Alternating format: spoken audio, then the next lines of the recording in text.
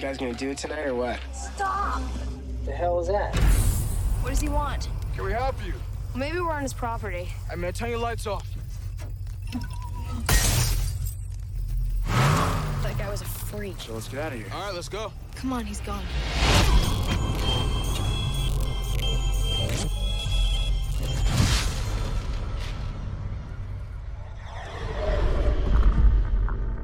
You see anybody? No, nobody. Hello? I don't think anyone's here. Hey, where's that house of wax? It is wax. Literally. This is weird.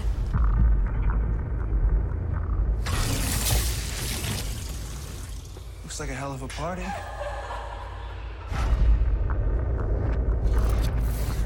Look how detailed this is. Tell me this doesn't look real.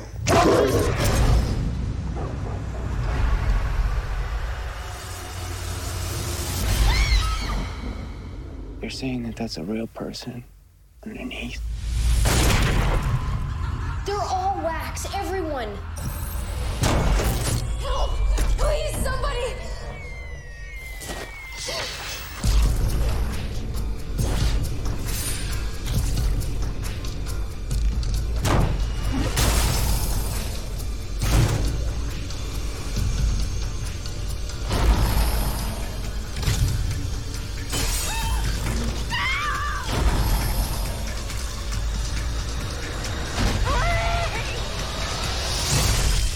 They're out there. You gotta be careful. I am being careful.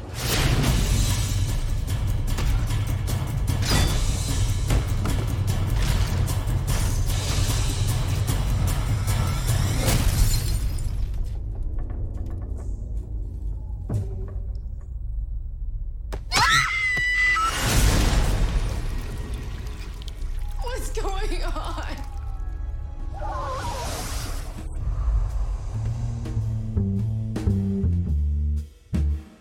I head into the theater and the usher nods me in. They know me here. I descend down the staircase behind the movie screen that only select people know about. The door at the bottom opens and I walk in. The sound of movie spoilers fill the air. The barkeep has my drink ready and motions me to the back. The rest of the crew are here already. This is my type of place, and these are my type of people. Join me as we discuss the inner secrets of cinema. Have a seat in the spoiler room. Especially when I was looking at the timeline of things. Timeline? The timeline of things. Yes, the timelines of people that are in tonight's film. And who's here as well? Who's in tonight? Well, you're in the spoiler room. Thank you for venturing down the stairs, pulling up a chair, grabbing your favorite drink, and talking movie spoilers with us. Yes, we have put behind us the family that slays together. And this month in September, it's so lifelike. Yes, that's right. We are looking at art and horror this month, mostly involving wax figures or amusement attractions. We got a lot of, I think, interesting films. I'm hoping they're interesting. I hope you find them interesting and my crew find it interesting, because they're films that I find interesting, maybe not great, but interesting. And there is a line in there, and help me define that line or erase that line is with me, as always, the man keep coming back for more, our good friend, Mr. Ian Simmons. Hello, sir. How are you? I'm doing great. I'm excited to talk about this movie, which I don't know if we've actually named yet. Have we? We have House not. of Wax. Well, they can't read the title. It says it right in the title. The House of Wax, 2005, starring Alicia Cuthbert, and also appearances by Paris Hilton and Chad Michael Murray, among a few others. And Jared Padalecki. Come on, And- Supernatural's Yes, Jared Padalecki. okay. I've never watched Supernatural. My wife has. I have not, because I don't have 14 seasons of my life to devote to an entire series. Don't get me wrong. I've got friends who love the series. Mad props to them. I'm like, maybe when I retire, I'll sit down and watch them all or binge them, but I've got so much to watch, man. I don't know if I can do 14 seasons or 15, however many it ran. I can only vouch for the first season. I think I watched a little bit of the second season, and it kind of dropped off. But it's good. It's solid. That's what I hear. CW horror TV. Yeah. Yeah, there you go. There's nothing. See, there's nothing wrong with CW TV, and that is like comfort food. It's like you know kind of what you're getting, and that's okay because usually there's some kind of entertainment involved with it most of the time. And it makes you, revisit your youth or what you wish your youth would have been for some of us. And we got Infobomb in the house tonight. So glad you could join us as always, Robert. And yes, House of Wax 2005 from the director who brought us Jungle Cruise recently and is the upcoming Black Adam. So there you go, folks. There's some bringing it back around to current events. Yam Colette Sierra, I think I pronounced Jaume Colette. Jaume, thank you. Jaume Colette Sierra. Serra. Thank you. Got to pronounce it with that kind of like an L thing to get to la France. Jaume Colette is Serra. See, I wish I had a cool name like that. My name's Mark Krachik. It sounds like you're going over a speed bump with crackers in your hand and you accidentally crunched them when you went over the speed bump and they fell on the ground and then you're trying to clean up the dust and then you go over the spikes. That's what Mark Krachik sounds like. It sounds like a freaking venereal disease. But anyway, which I did get that nickname in high school. But anyway. Oh my God. Not that name, but they called me Crotch Checker. So, there's worse things. Yeah. Well, that's because you just hung out in the girls' bathroom. I did not.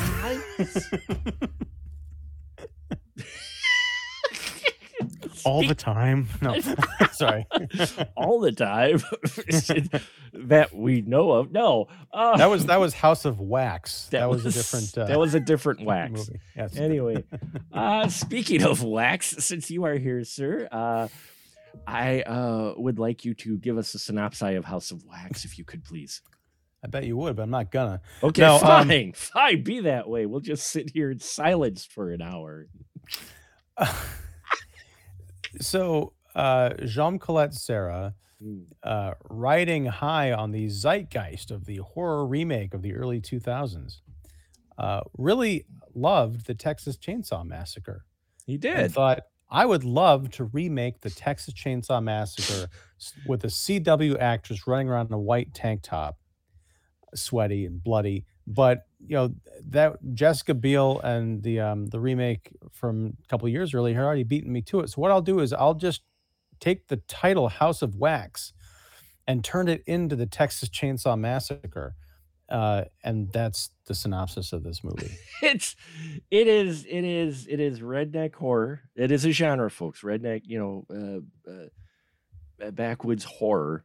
It definitely is. And watching it again this time, the first time I watched it, I was like, okay. The thing is, there's watching it again, especially for the show tonight, my feelings initially were, okay, we watched it and it got probably a lot more wide release than it should have, probably because it had Paris Hilton in it, which a year before the infamous movie came out, One Night in Paris.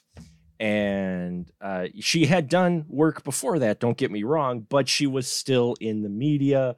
It was in the news, and her along, they put her in a horror film like this with a bunch of young experience, but still kind of up and coming. They were just exploding onto the scene, this cast. I mean, later on, they would go on, and they're still acting today in a lot of very popular shows, some movies, but definitely TV shows. From this film, they really exploded onto the scene, though they were experienced beforehand.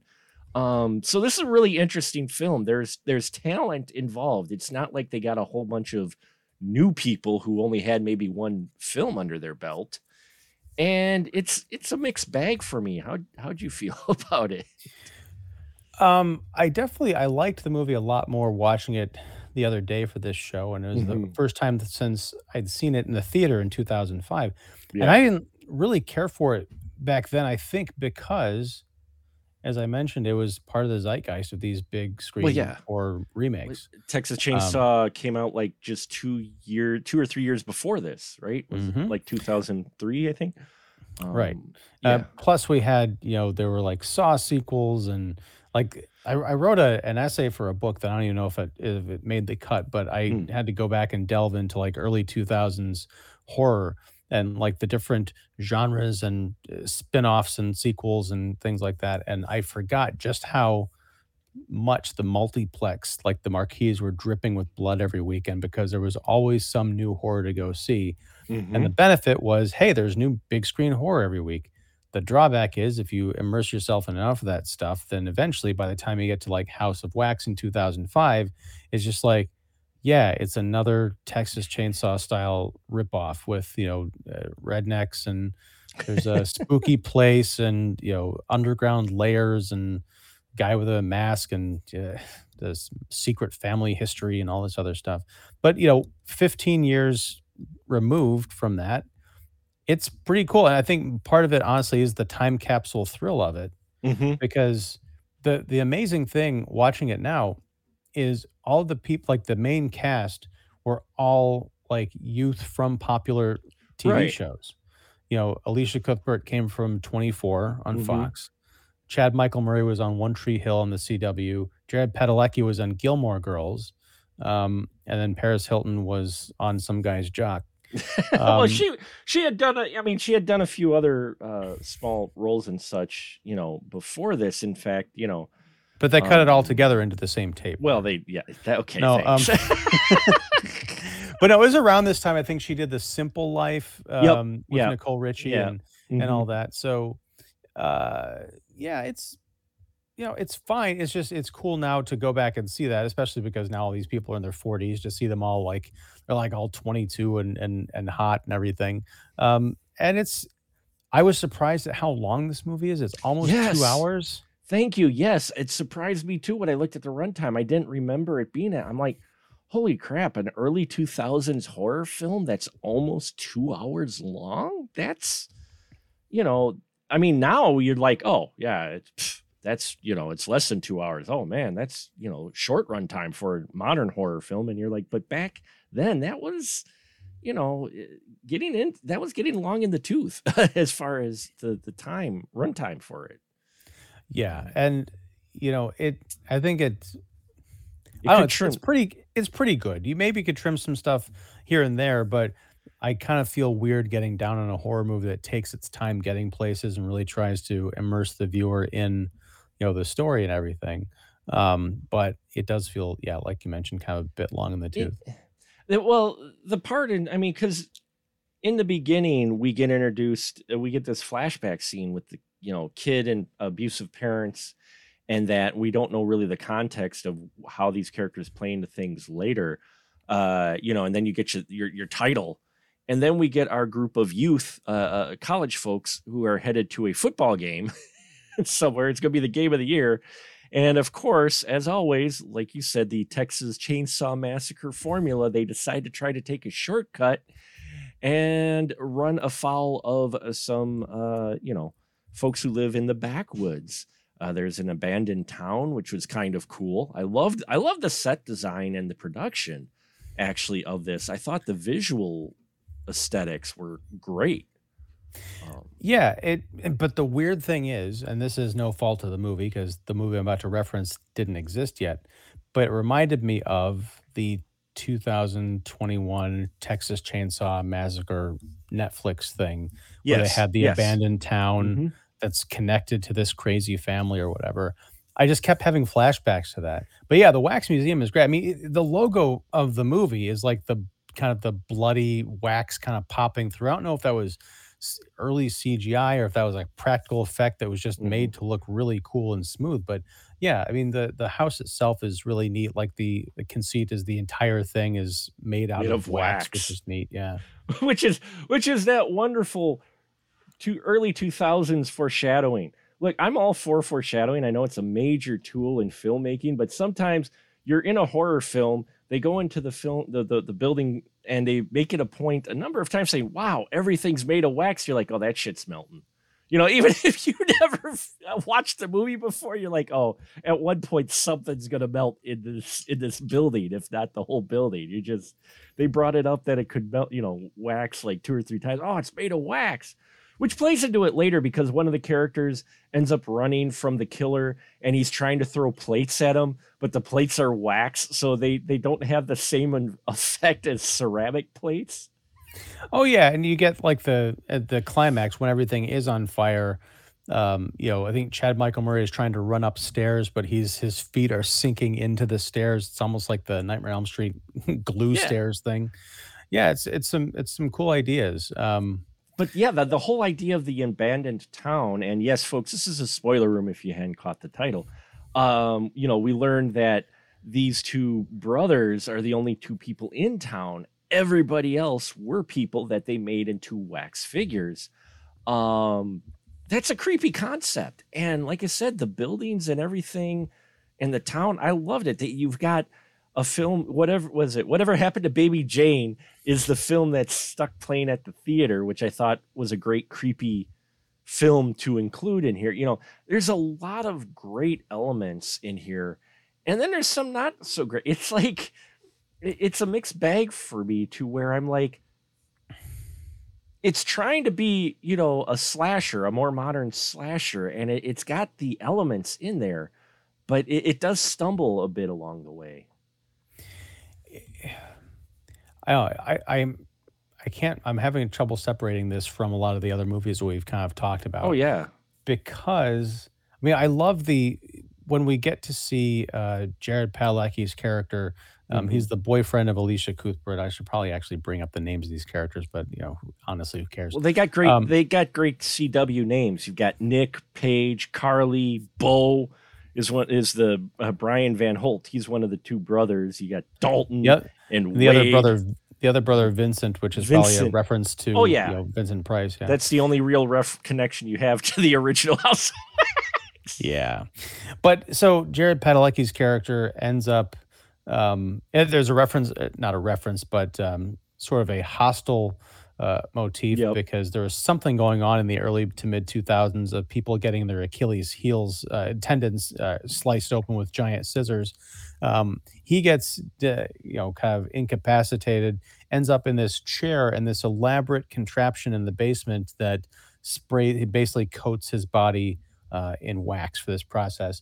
And I watched that, and it's beautifully lit. It looks kind of like the lair from Jeepers Creepers with a bit of the mechanics from a Saw sequel, and just this kind of a terrifying idea of being trapped in this hot, sticky stuff that's hardening and you can't get out. And then there's a bit of a comedy bit where the one of the doofus best friends discovers him in the house of wax, and it's like kind of touching him and peels off a bit of his cheek, and then he starts peeling off more of his cheek by accident, just coming off in sheets, and you can see the guy, his eye just like rolling up in the back of his head. You can't tell if he's dying or if he's like, what an idiot.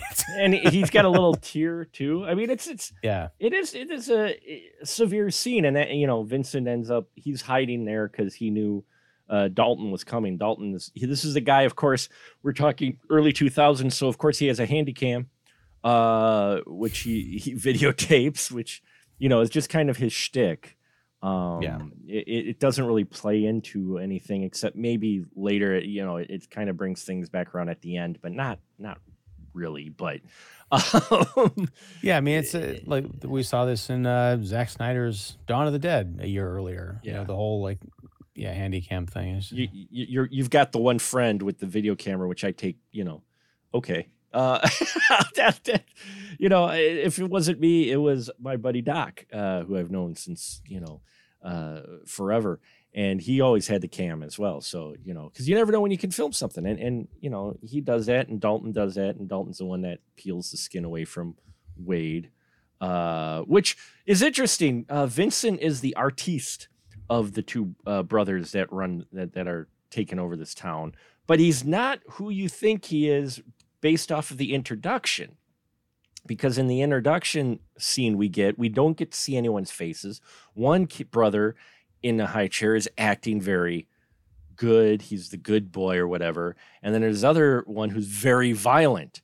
And so, of course, they try to lead you to believe, well, Vincent is the one who is the violent one. But of course, no, it's Bo. Kind of that Texas Chainsaw Massacre Next Generation, where the good-looking guy, well, is actually the craziest one.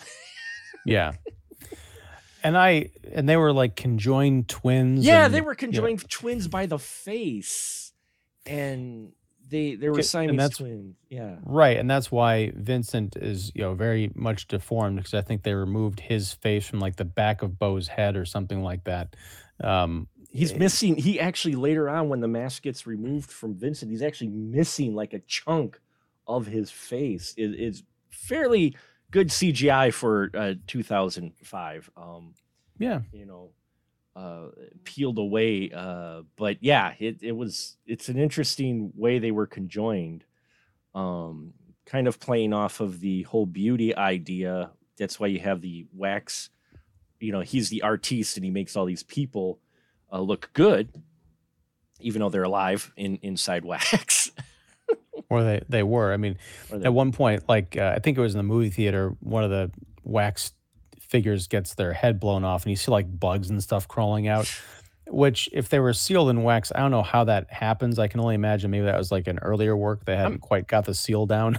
I'm thinking it was, or I mean, they were at it for years, so some of those may have just worn out in time. Wax does break down a bit, so, and if the bugs smelt something, even if there was a little part in the wax that they could smell, they could have crawled into there. Yeah, it's yeah. I mean, it's a cool premise. I did like it's not misdirection, but there's a nice callback when was it Carly and Wade first? They are going into town. Yep. They get a ride from this, the creepy redneck. I guess it's the roadkill driver is his name. They by call him Damon roadkill. Harriman. Yeah, roadkill driver. He's a hook later on. Huh? A hook? Well, not a hook, but a leave it open for a sequel ending. Oh, yes. Okay. Yeah. They were actually triplets. But so he offers to give the two of them a ride into town because the fan belt on the car broke and they're stranded. Mysteriously, yeah. Yeah, mysteriously. So they get part way. The guy smells. He's kind of awkward and just they're getting this creepy vibe off of him. He takes them down this path and he's like, wait, where we go? Why are we stopping here? He's like, oh, well, we got to venture just a little bit further. And the town's just like right around that area there. And like, I don't like where this is going. We're just going to get out and walk. So they walk, they go into town. They find this creepy town. They find a church because I hear music coming out of it, I think. And they go up to it to try and find help.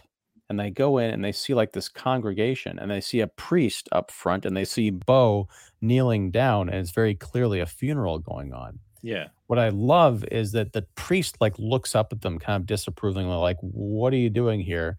And then Bo turns around and sees them and he eventually follows them out. Much later, when they go into that same church, they realize that it was all fake. Like everybody in there was, wax corpses, even the priest. So when they went in there the first time, both of them imagined, because they had no concept of what could be going on in this town, they just imagined a priest was there and he probably looked up at us because we were interrupting this funeral ceremony complete with sound effects of people like murmuring and grieving and organ music and all this stuff. It's a brilliant touch that they didn't have to include in this movie, but it's a nice detail. Yeah, no, it's a great detail. And it also features the artwork of Vincent because the way it's shot, it's done fairly quickly. So people do look realistic, especially the priest. You find out later on the priest was a wax figure. They also do that later on when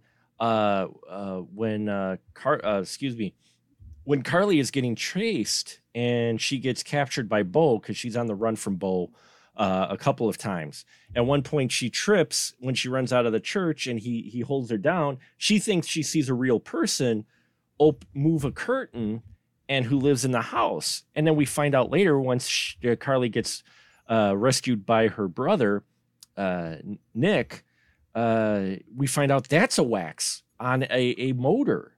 So, this town is fascinating. It's fascinating what these brothers have set up. And I think that's what helped brings it a little bit above what you might expect, because you look at the work that was put into this town, that they thought enough to where, well, if someone comes in, they may look at the window of this old lady, so we'll make it look like an old lady, or we'll look at like a funeral's going on. I mean, these guys thought it out. Well, it's sort of a chicken and the egg thing, because this movie would not have gotten made, I'm convinced, if Texas Chainsaw Massacre hadn't kicked open the door and been such a smash hit. And I wasn't a fan of that movie. I liked Texas Massacre: The Beginning, which came out like around this, I think, the same time as this movie, better than I liked the remake. Wow. But I feel like if that movie hadn't happened, and yet Jean Colette Serra and whoever, did he write this as well? I believe no. No, Charles Belden, Chad Hayes, and Carrie Hayes. Yeah. If they had just written this as it was, with as sort of with inspiration from Texas Chainsaw, because you can't convince me that they weren't. they're it's definitely got. Then I think this would have struck out as being, instead of just like, oh, they just ripped off the formula of the movie that came out 2 years ago. It would have been like, oh, this is kind of an interesting take on this movie from the 50s, but mixing it with a Texas Chainsaw aesthetic instead of just feeling like a ripoff. Because you're right, there's some artistic flair and care that went into this. I feel like the people making it weren't aware of other horror movies. They thought that they were breaking new ground, even though we as the audience, like, yeah, we've seen 100 of these things in the last half decade. Well, you don't know how long the project's been sitting out there before it gets greenlit. I mean, we've had that discussion about producers, and the studio may have been sitting on this for a little while, because these are the writers that would go on later on to bring us the Conjuring universe. The guys who wrote the screenplay here wrote the Conjuring films. So, I mean, and those just took off. So they may have been sitting on this for a while, and then the studio sees, oh, hey, that Texas Chainsaw film came out. Oh, Saw's now. Oh, horror. Not just horror, but rated R, more mature horror is coming back. Oh, we can do this gritty films now. It was just an interesting time for horror with these remakes of making the more mature or more violent versions of, say, the original. And sometimes they turned out better, some of them not. But maybe they've been sitting on this for a while. But you do see a lot of influences. For me, when I was watching, I'm like, oh, it's folks in the 2000s trying to replicate the magic or whatever of a regular slasher film. But for me, like I said, the runtime, I don't mind the runtime. It's just that there's bits and pieces in here they could have taken out. Like, they didn't need the friends necessarily to go get caught in traffic and come back. I was just thinking that. Yeah. They could have stayed put at the campground, right, while the other two went to get the fan belt, and then nothing would have changed. Yeah, and because that at them gone, yeah, it gives you the idea of these folks being stranded, but you had that already, because they head off into the truck with the crazy roadkill guy. And they drive, he says 15 miles away. So it's not like it's just around the corner. So these folks could have stayed at the camp. You still could have had the thing where, the couple wanted to make out, and the camera guy is like, okay, I'm third wheel. You could have done all of that and trimmed some of that out, because it almost takes you a little bit away from the atmosphere and it brings you back. And then you're just like, oh yeah, they're in the creepy town. And for me, I guess the only thing that gets me at it, they do that trope of all horror, of many slasher films, is I'm like, how do you not suspect this? How do you I mean, the guy, Bo telegraphs I just like, no, maybe it's because I've been in enough small towns. I'm like, it's probably playing up to some kind of, elitism. Like, what are they going to do? They're idiots. They're rednecks and they're harmless. Although they do get kind of freaked out when they see the giant pit of dead animals that they fall into, which was just, I mean, that hats off. That was a true, I wanted to wash my hands after seeing Alicia Cuthbert struggle through that pile of guts. That was amazing. Oh, the pile of guts was that visceral look was just amazing, and that's where the horror element takes. But that's almost an hour. You're almost an hour into the film when that actually happens. Not quite, but close. Yeah. Yeah. But I mean, like, if you look at, why didn't they suspect anything? One thing that was kind of obnoxious, and I think they definitely could have trimmed out, was Wade, when he's going up to the house to use the bathroom and Carly's staying behind in the truck. He like wanders off into this room and starts finding all this weird stuff and like making like, he's like talking to himself and like, oh, what's this? I'm like, no, because you don't know who else is in that house. I mean, you got freaked out enough by the giant pickup truck, which of course it turns out was the same creepy pickup truck that they got, driven there in. But yeah, it's just, it was dumb slasher teenager behavior that I think this movie's better than that. Well, that's the thing, is once you start getting into things, I think is where I get, the film really turns for me, is when it starts to get into the actual horror stuff and because I find the story of the two brothers interesting. You find why the town is the way it is interesting. It just takes a while to get there.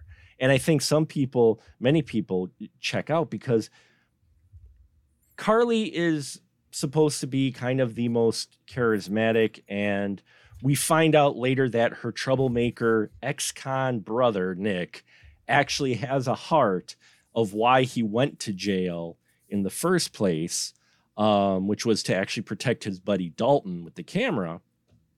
So he's this brother sister are supposed to be the ones you connect. It was kind of hard. I mean, Carly, yeah, and Nick later on, maybe I feel a little bit more warmed up to him, but the rest of their crew were fodder, and that's fine because I didn't give a rat's ass about any of them. Yeah, I mean, maybe the video camera guy.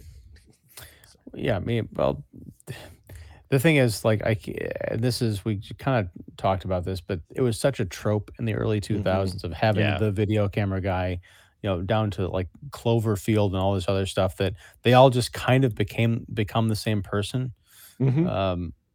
There's a porno movie called Camp Cuddly Pines Slumber Party Massacre or something like that, and even that had a guy with a video camera, and it came out in like 2005 or something. That's a hell of a title. How do you fit that on the VHS box? Oh wait, it's 2000. That's not the only thing you have to worry about fitting in a box. But wow. By the way, it's amazing. But no, like Robert Richard, yes. It's Richard with an apostrophe between the I and the C. That's awesome. He plays Blake, and then Paris Hilton plays his girlfriend Paige. Paige, yeah. They, their whole thing is they just want to, make out with each other, but she's got to tell him that she thinks that she might be pregnant. And they never really answer that question. And I feel like the filmmakers trying to be kind of edgy, like, would we kill a pregnant girl? Yeah. Unfortunately, Friday the 13th Part 3 beat them to it, 20 years earlier. But it is still that kind of like, what are we doing here? Because it keeps coming up, and there's like conversations between the girls about like, do we tell them, and are you sure? And like, that's not what this movie's about. But it's brief though too. The conversations are brief. That's another thing to where you could kind of take. You're right about it being edgy, but actually it doesn't really play into it at all. I mean, I could see, and folks, I'm prefacing this now that I'm doing this as an observation and not as I want any ill will, and nor do I have I do have a twisted brain, but still, the way she dies, you would think, okay, we're setting up the whole, she might be pregnant, so she gets maybe stabbed in the belly first and then killed, that way, but she doesn't. She gets a good old spike to the head, and then he just pushes her straight down this whole pipe right through Paris Hilton's face. Paige's face. Brutal, and it looks awesome. Practical effects in here, folks. Wow.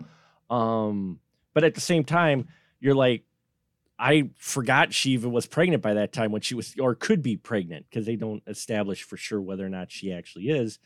And it doesn't really play into it. It's like they're trying to add a little bit more layers to these characters, but is it really needed? Yeah, I mean, the only way I think it makes sense really is if when she's in that factory or whatever with all the cars and stuff and she's being chased by the killer, if she begs for her life and says, please, I have a baby or something like that, and either he lets her go or he doesn't care or she dies on accident or something. Either way, Right. yeah, I joked at the time, and I still amused myself by thinking it's the second time in a year at this point that Paris Hilton has become famous for her head sliding down a pole. Ooh, wow. Yeah, Zing. forgive me. Yeah. Wow, man. That where do you go from there? No, but you're right.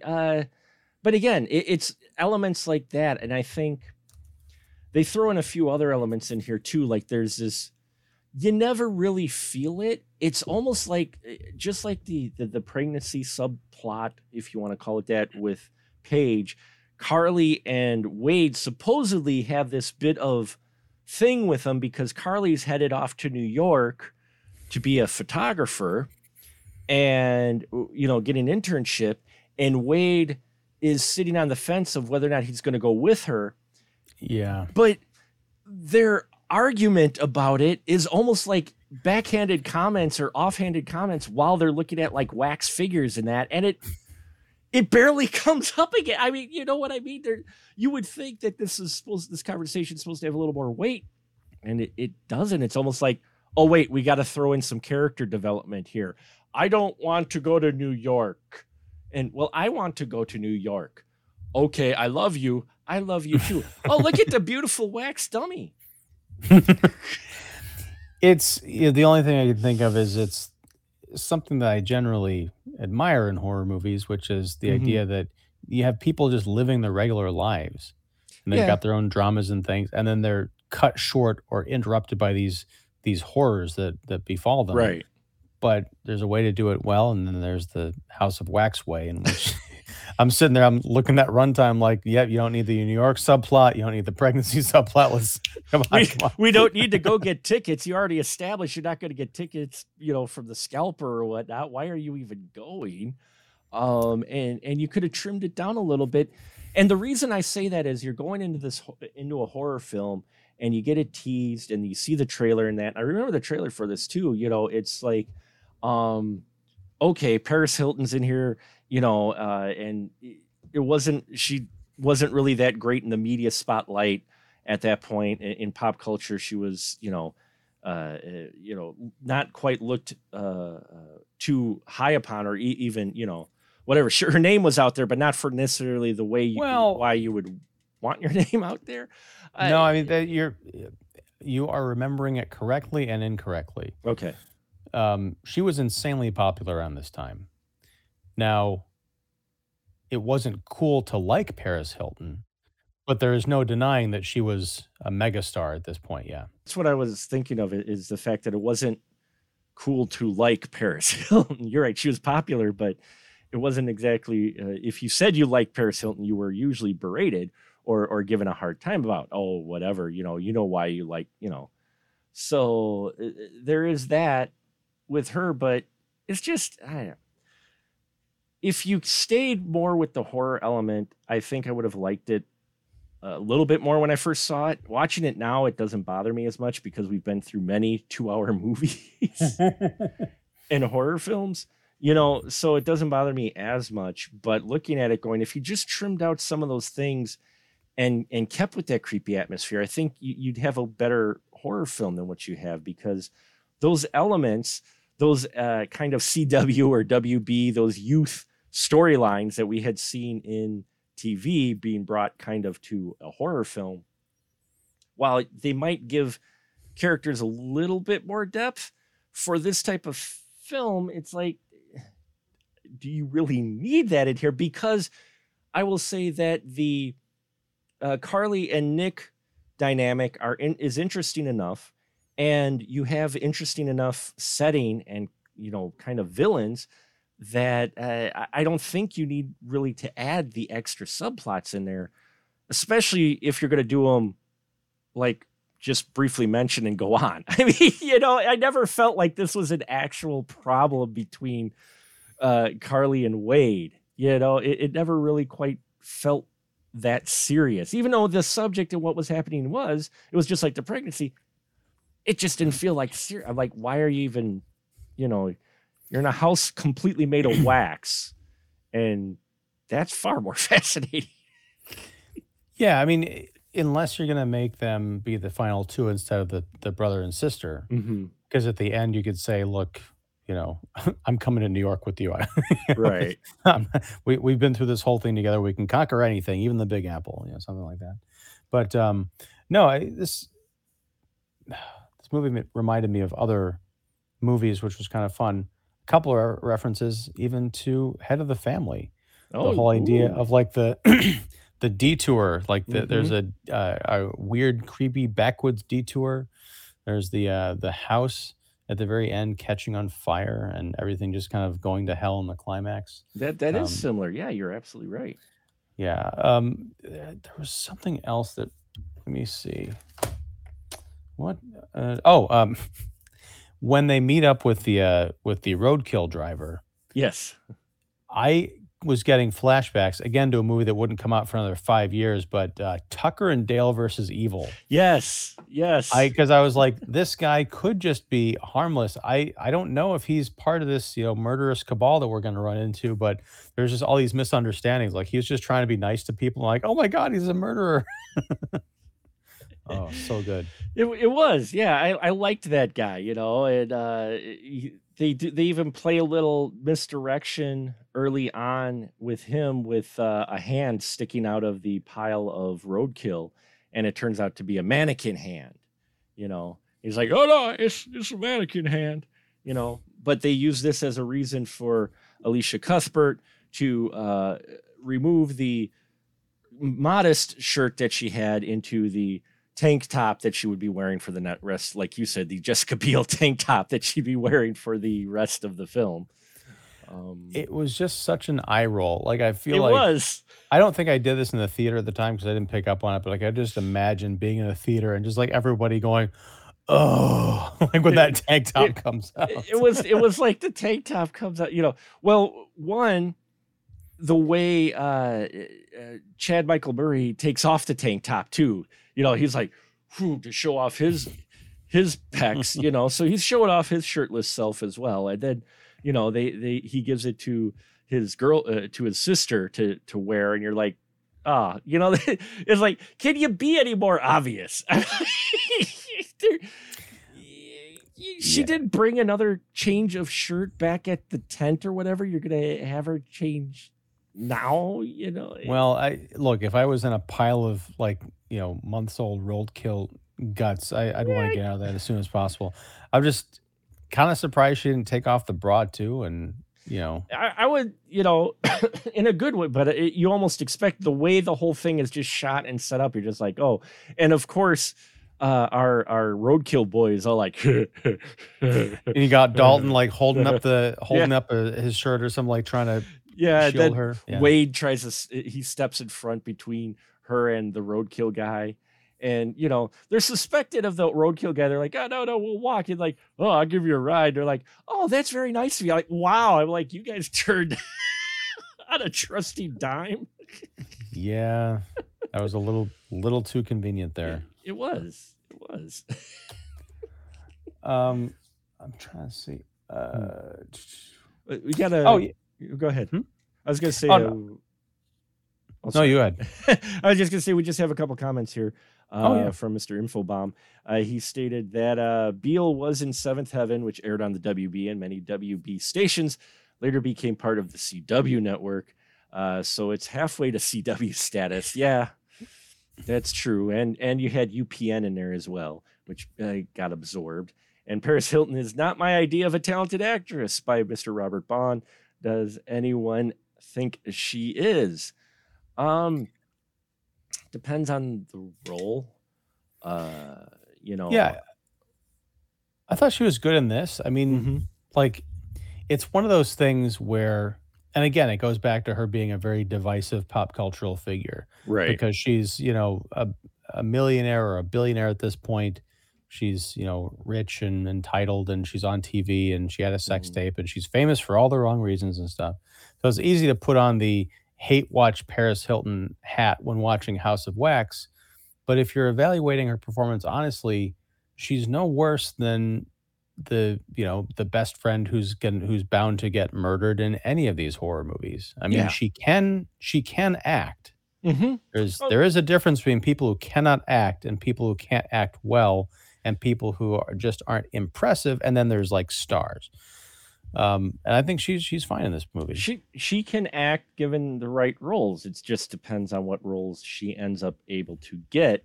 And unfortunately, put in a specific category in Hollywood, it's really hard to get out of that category at all and maybe play a different role. You know, not that she's at the caliber at all of Kristen Stewart, but Kristen Stewart for a while had the Twilight, yoke around her neck whenever she would appear on screen or in some project. People would call her Bella, though she had other projects that she was phenomenal in, and it was because of the script or the part she ended up getting or the director. So It's a great comparison because I remember like during that whole bit where the Twilight movies were coming out. I mean, I was not impressed with her as an actress because I felt that she had a thing. This is before she started doing movies really beyond the range of Twilight, like the whole kind of art scene she got into. Yeah. Because she would carry that Twilight shtick over into everything, where she's putting her hair back behind her ear and kind of like, like whatever. I'm like, do you need to see a doctor? What's going on? But it's the same thing with Paris Hilton. It's very easy to take one thing and just kind of like brand her with that, Yeah. with that broad brush. For Robert or you, Mark, or anybody else who's interested, there's a great documentary from a couple years ago called "This Is Paris," which is about her life and some of the things that she's gone through, what it's like to just be Paris Hilton. Right. Actually, know the director Alex Dean. Okay. She like lived with Paris Hilton for a while and got all this raw footage and stuff. So it really is an on the ground, on the scene film. So yeah, it's easy to make fun of her as a pop icon, but to experience her as a human being, I mean, I'm not saying it's a performance, but if you're wondering if she has the capacity with, as you say, the right material, what could she do? I think the answer is in that documentary. Nice. I'll have to check that out because, it's one of those things where typecasting happens. You get pigeonholed, and it feels bad because you feel bad for the actors because they can't seem to sometimes shake that. I mean, poor Mark Hamill, for the longest time, he get a role and go, oh look, Luke's in this one. He's like, what is it? And then he did the voice acting in Batman the Animated Series, still my favorite animated series of all time, and not just because it's Batman. But I remember the first time I saw the Joker, this was before internet was huge, so you didn't quite go look. You're watching it, and all of a sudden you're like, wow, that's an awesome Joker. And then you saw in the credits, you're like, wait, Mark Hamill is the Joker? There was a guy named Mark Hamill who played Luke Skywalker. What are the odds? Weird. No way. But it takes that to kind of break that yoke. And I think, especially with her and her family history and the whole thing in the real world and pop culture, you've got that around her. But there is talent there. And I've kind of learned that over the years with it, because when she was first out and it was pop culture and you're buried in the middle of it and you're still kind of young, you're like, oh yeah, the minute you even mention the name, you're just like, what, do you like her? I'm like, what? No. Nah. But bringing it back to this film, it's like, do you like this film? Wow. Yeah.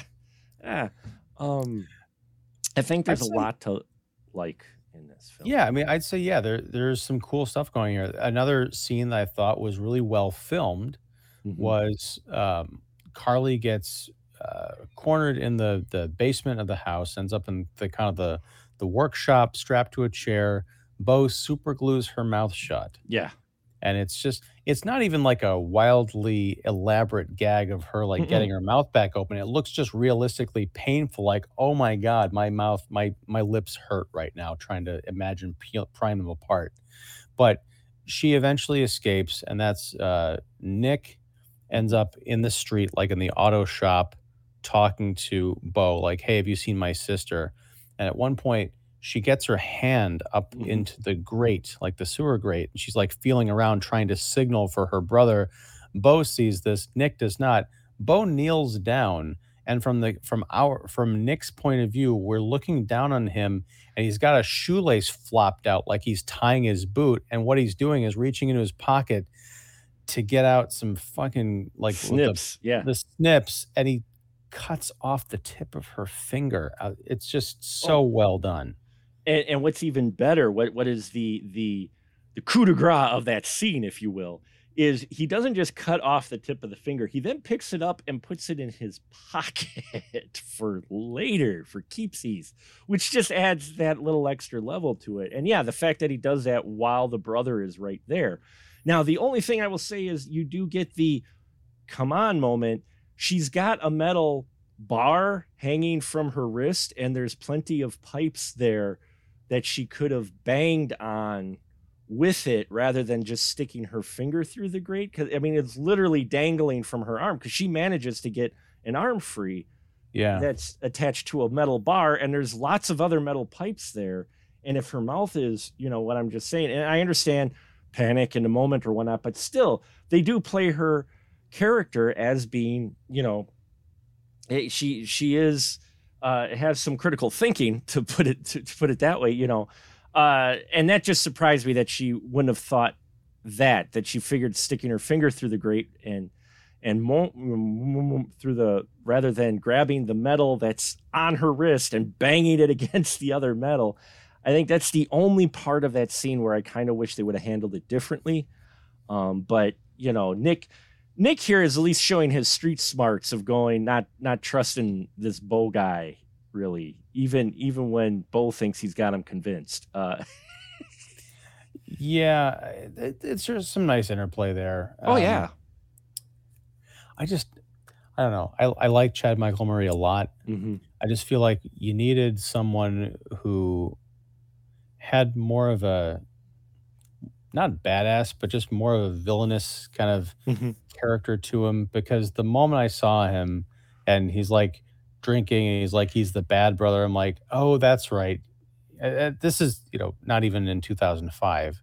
Yeah. But it's like, oh, I forgot. He's just going to be the guy who's like the bad brother, but he's not really that bad, and he's going to survive. And I think it would have been interesting if there had been more of a contrast, if he had been more sinister and greasy like Bo, so his hero turn was more of a revelation instead of like, oh yeah, it's the CW guy, of course he's going to be the hero.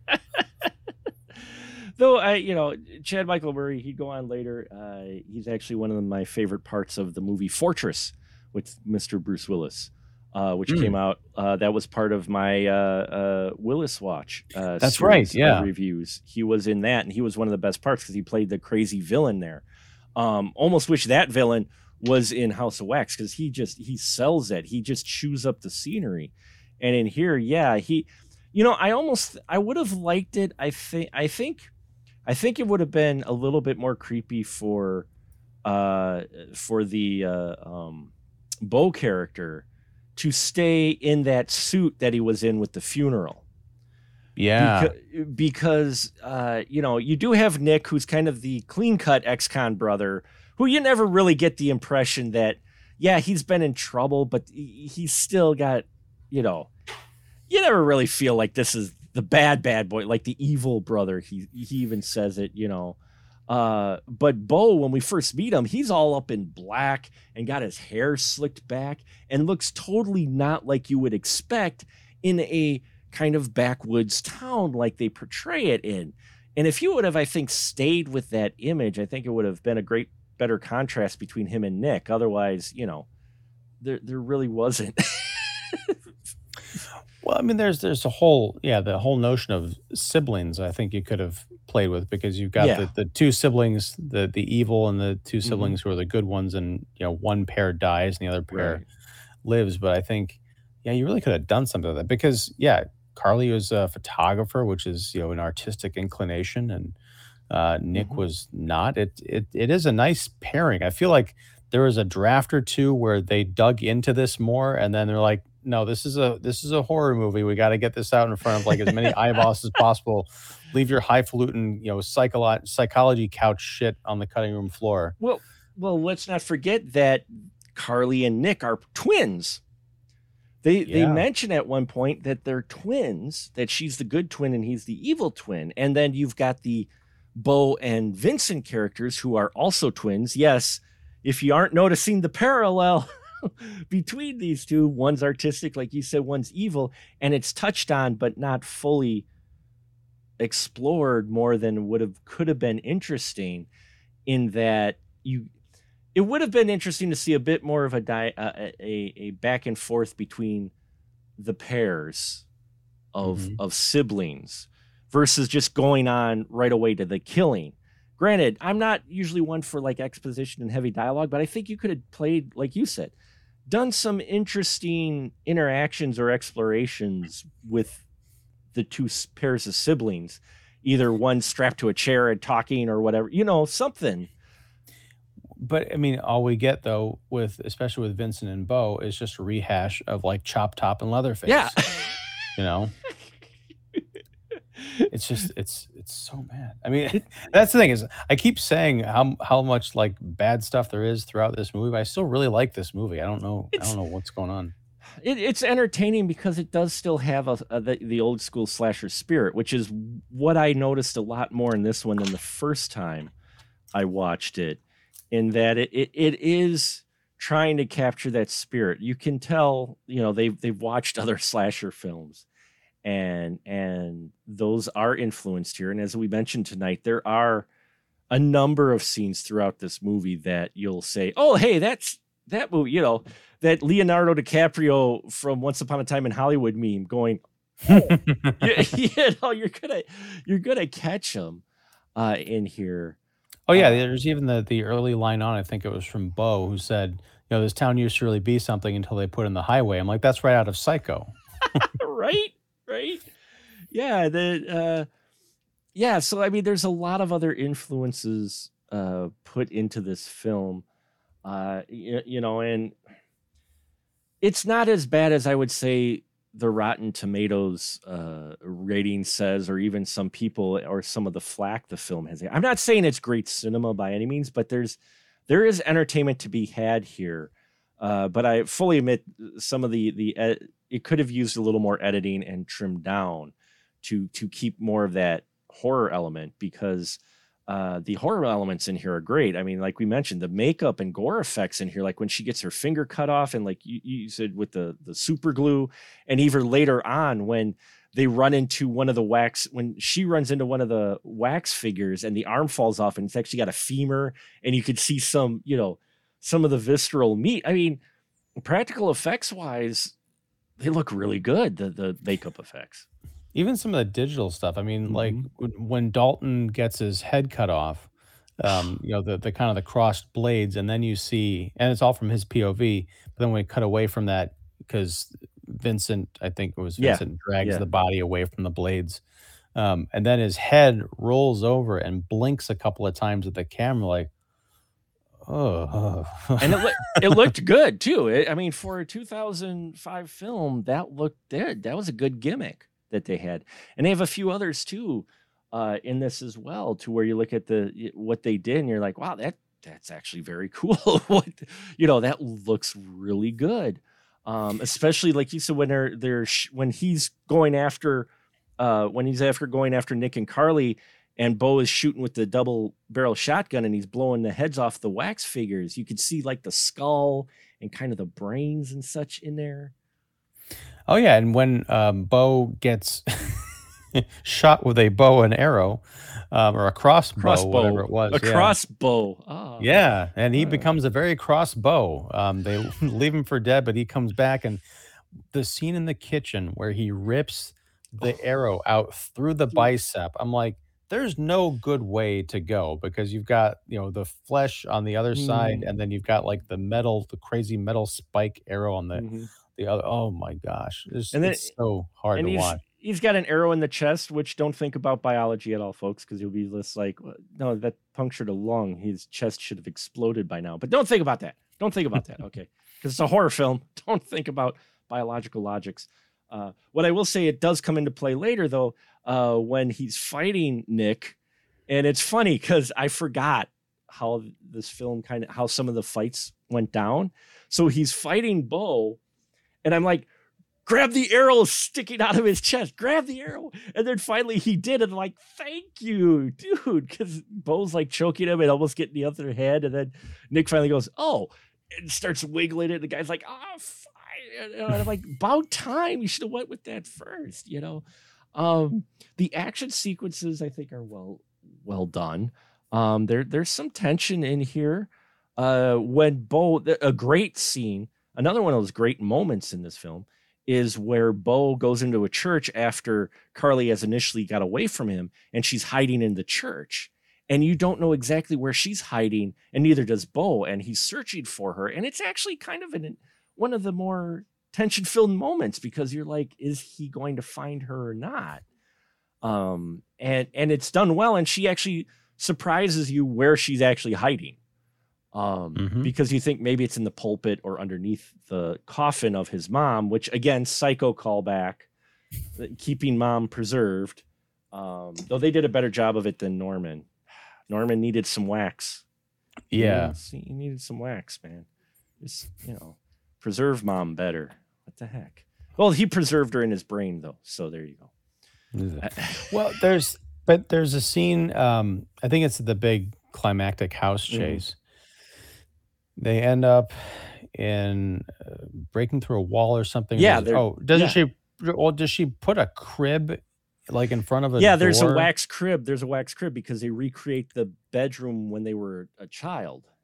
And complete with the conjoined headed babies. Right. And I was just thinking, please, let's just get a shot to show that there are not actual like babies in there. Because I was thinking like, in order to recreate this scene, they could have had abducted some toddlers or some and infants covered in wax. Yeah. Right.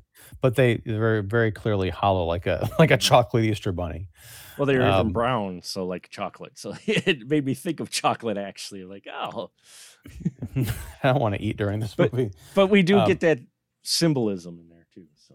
Right. And even there's some really nice symbolism. Like, again, it's easy to write this movie off, but the people behind it, you can tell they had some kind of a vision or they want to put a stamp on it. Because at the end, when Vincent is finally, Bo is defeated, he dies on the kind of the ground level. And then there's a big fight on the second floor. Everything starts to melt because everything's on fire. Vincent, I think, gets tossed or falls through the floor or something, and he falls and he lands directly on his brother, and then they start to melt into the ground like they're descending into hell.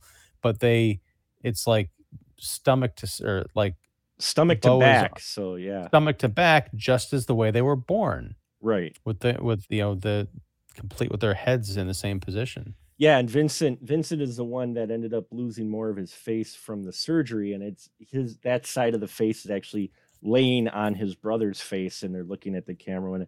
You're right. I mean, that's the thing is there's care put in some of these shots and the symbolism, like we mentioned with the crib. There's the wax babies that are the conjoined who get cut in half when Vincent is going after Carly, and he cuts through the wax door, and he cuts through the babies as well. So I mean, they're trying to do something. If you could get over the clunky parts, there's some good stuff in here, actually. Yeah, I get a feeling there's a lot of either on set or in the concept stage of wouldn't it be cool if instead of, okay, here's where he chases her, and then how can we kill her in a creative way? And no, that's like, hey, let's draw on the duality of these characters and do some really creative stuff. And I loved at the end when Carly and Nick are escaping this burning house, they actually push out through the House of Wax logo. Yes. It's just kind of a neat. effect. What's even better is they're on the second floor. The whole staircase and everything is melted away. The balcony that they were on was melted away, and that's when they figured they could dig through the wall. And they're with the house of wax, but the house starts to melt. So you're like, well, how are they going to get down? Because they're like on a second story. But the sign melt as the house melts, they get lowered to the ground floor, and then they could just crawl out onto the ground. And I liked that bit too. I'm like, okay, that's kind of cool. Yeah. And even you mentioned the hook with the Yeah. roadkill driver at the end. I don't even know if that's, I mean, I know it was meant to be a hook, but they don't mention that character as being connected to anything. They, in terms of what's going on at the house or that town, Mhm. it's possible he was involved in it, but they don't make reference to there being a third person, except for the fact that he was the third sibling. Like, I don't know if they were triplets or they just had, no, if she had 3 babies.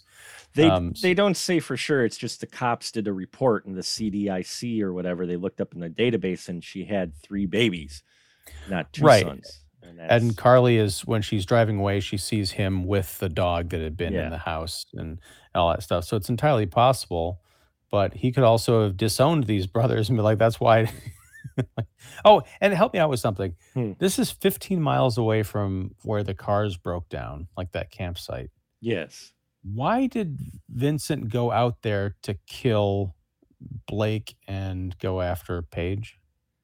That was what I was trying to figure out, and it seems like Bo was even trying to figure that out, because Bo said you're not supposed to leave anywhere without me. But Vincent was out there before. He was the one, I think, with the camera, and he's the one that cut the belt. I think. I don't think it was Bo. I think it may have been. Well, no, it would have probably been Bo, because Bo was out there earlier and he knew they were out there. But Yeah, I I just ahead. realized that roadkill driver guy, it was his truck, and that's when Carly realized it and put it together, right? Well, no, Or it no, was that Bo's was truck. Bo's truck. It was right, Bo's okay. truck, because Wade goes in to use the bathroom. She can't